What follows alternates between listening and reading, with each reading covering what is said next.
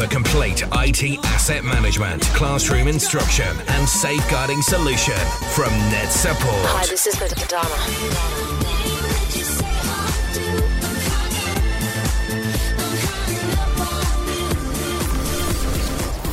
You are listening to the one and only Net Support Radio. Hi, I'm Ed Sheeran.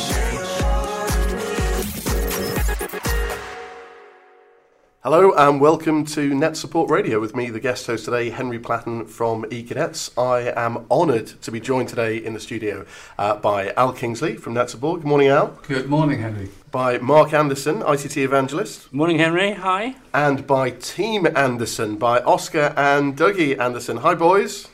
Hi. So today we're going to be chatting about digital citizenship. We're going to be talking about all aspects from it, from an industry perspective, from parenting and from pedagogy. But before we start, I'd actually like to talk to some digital citizens themselves. So Oscar, Dougie, I've got some questions for you if that's okay. So Oscar, let's go for you first of all. What kind of devices do you use?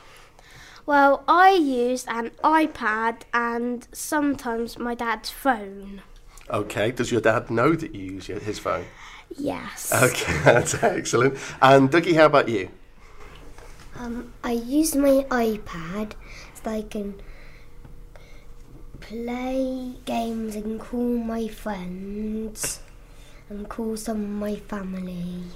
Awesome. So you've said there about how you actually use the device there. So what kind of games do you play? I play Pokemon Go and some Piano Tile 2. Awesome. Oscar, how about you? What kind of games do you play? I play Pokemon Go as well, and I also play Ninjago Ronin Shadow. Awesome. So obviously you both play Pokemon Go. So while you're playing Pokemon Go, does that help you? Does that teach you anything about not just playing Pokemon and catching them all, if I've got the phrase right, but what does it teach you about the actual device itself? What do you think it helps you with? It helps us, learn what to use. So if it malfunctions, you have to restart the app. So you have to double press the home button. So it helps us learn what to do when things go wrong. Awesome, that's brilliant. So it helps you with problem solving. What about where you actually go when you're using Pokemon Go? Does it ever give you any tips about where you can and can't go? Well, it tips us not to go over 20 miles per hour. So if you want to be sneaky, go in the car, but go slowly to catch Pokemon.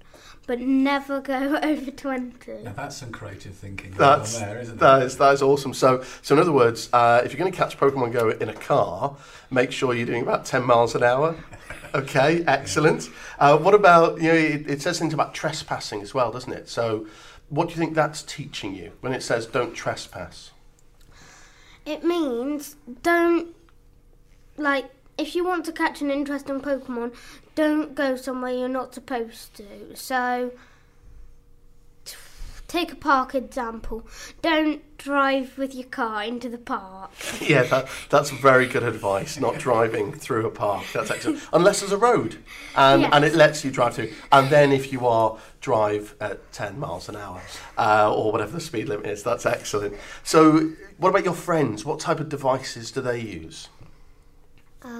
They use their mobile phones to phone, or they ask their mums or dads if they can use their iPads or other devices like phones. Awesome. Do you and your friends at school or outside of school ever chat about the games that you play or chat about the devices that you use, Dougie?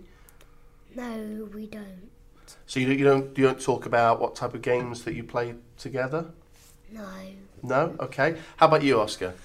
Some of my friends do and some of my friends don't. Okay. So what type of games do your friends play?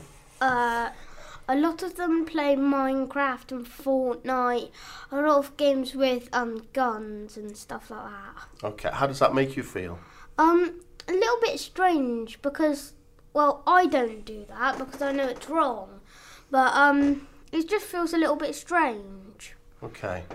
And so you mentioned Minecraft. So do you play Minecraft as well? Yes. Awesome. And why do you like Minecraft? Because, well, it doesn't have to be physical at all. It could just be you collecting items if it's survival and then building stuff. Or it could be just normal Minecraft and you could just build stuff. Awesome. So when you're using the devices and the games, either you or your friends, what kind of advice, what kind of tips would you give to children the same age as you about how they can use them safely? I'll give you a clue. You've already mentioned one, and Dougie, you mentioned it, the fact that you always check with Dad first. So if you're going to use something, you always ask Dad if that's okay. Yes, that is a very good one. Excellent. And what else? What about talking with strangers? Well, if something comes up that you don't like, always tell a grown-up first before you do anything. And if someone wants to meet up with you or something like that, always ask the grown-up first before you meet up. That's awesome. Boys, thank you so much indeed. Mark, it's clear that the boys have got a great understanding about digital citizenship and online safety, even if they're not aware of the phrases themselves. So actually it's living it, which obviously is so much more important. As a parent, obviously, we know about your background in pedagogy and the influence that you have, which is fantastic. But I'd like to ask you, first of all, as a dad, what challenges have you found about actually raising digital citizens? They're both still really quite young, and they're 7 and 9. And for someone who uses technology so much in what I do in my day-to-day work and championing it within education, actually, during their own free time, we try and do things which are actually active. I mean, they don't spend all their time sort of inside and all that sort of thing, which is why we play Pokemon Go so much. Because it takes us out and about, we can visit different cities, we can collect them in different places, and we're out and about and we're really, really active. So, for example, we're here at Net Support HQ near Peterborough. So yesterday evening, what we did, we went out around the town and went around and sort of visited different places, using the game as the vehicle to support us doing that. When it comes to other things that they're talking about as well, me and their mum try to make it so that the activities they do online are positive. So for example, Dougie's helped me a number of times in creating short screencasts. It's a chance for them to practice their oracy. They do some writing skills beforehand. Oscar's designed T-shirts online, and we'd have them printed with characters from Lego games that he likes to play. All those sorts of things. The social aspect of using technology and all of that is something which is relatively alien to them at the moment, because at such a young age, I want them to experience some really great experiences with using technology and let them move into that sort of field and that as and when it's appropriate for them at that age. I mean, there are times when I share some of the things that they do online. Oscar did a drawing a little while ago using a great free app for iOS called Paper 53. He done this design of the Flash logo, and I put it online on my Twitter account, and to this day he still says, "So how many people have seen that now then, Dad? How many people have seen that?" And so they love the fact that they can share things and it's seen by people, and they love to know that people are looking at it and are influenced and are interested in it, but it's not something they do themselves yet at this sort of tender age. So how do you feel that balances in terms of perhaps standard classroom approach to tech? So not necessarily the boys' schools, but from your experience, how's that crossing over from parent life to classroom life?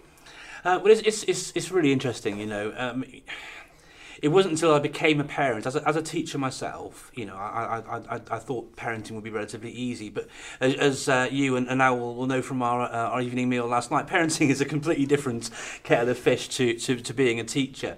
And so, but there are lots and lots of parity and similarities between those two roles as well. And certainly, as a teacher in classroom, you are in what's called loco parentis. You're there in place of parents, and so. As a teacher, with your teacher hat on, the same sort of things that you would do to safeguard children as a parent, you do similar things as a teacher. And so if you are sharing children's work online, and again, as I gave with that example with Oscar's Flash painting and what have you, for example, they're massively incentivised. It's really gives children a great sense of authenticity and agency when they get to share things online. We see, we've seen before the power of blogging, for example, example, from the likes of David Mitchell, Deputy Mitchell, you know, and the impact that can have on improving boys' writing. But it's just a case of making sure, really, just like you would as a parent, that you do these things in safe ways so the children can still do it, but in ways which mitigate and sort of keep their identities a bit more anonymous and can just help them keep themselves a bit more safe online so that they get the experience without any of sort of the risk and the danger, you know? Would you say that there's a challenge potentially for schools and for teachers where, you know, they may have one cultural approach as a school that they will do towards technology, but then because you're dealing with so many different individual children and therefore individual parents, that they may have different approaches at home, and that could present maybe at times a conflict or a challenge between the two? Yeah, absolutely. And technology companies are getting better and better at this sort of thing. I'm really excited, for example, to see the release of iOS 12. iOS 12 is going to have some fantastic new parental controls built into it as standard. Say iOS already has some pretty good parental controls, but this one is really good. You can see how much usage they're getting on different apps. So you better see, for example, you know, they're spending 3 hours a day on YouTube or whatever. And so if YouTube, for example, is a problem or is an issue, they're spending too much time on it, you can time limit each of the different apps. You can make them sort of time bonded, so you know that the children will know that yes, they're allowed to use their device between 6 and 8. Within that 6 and 8 slot, they're only allowed 30 minutes of YouTube, and that sort of thing is really, really helpful when you're having those. And this is something I try with my own children, and same with children in class myself. You know, children react really, really, really well to clear boundaries, and when they know what their actual boundaries are, that helps them then to self-manage. And being able to think carefully as well about the amount of time they're allowed to do things actually gives them some idea, because it's so, you know yourself, you can YouTube and like, and Pinterest and others, they're a real rabbit hole. You know, you can spend, oh my, where those 4 hours gone? Oh my goodness. And so having that sort of clear and open kind of thought process going on, where you're thinking about your usage rather than just letting it happen to you, is a really, really positive thing.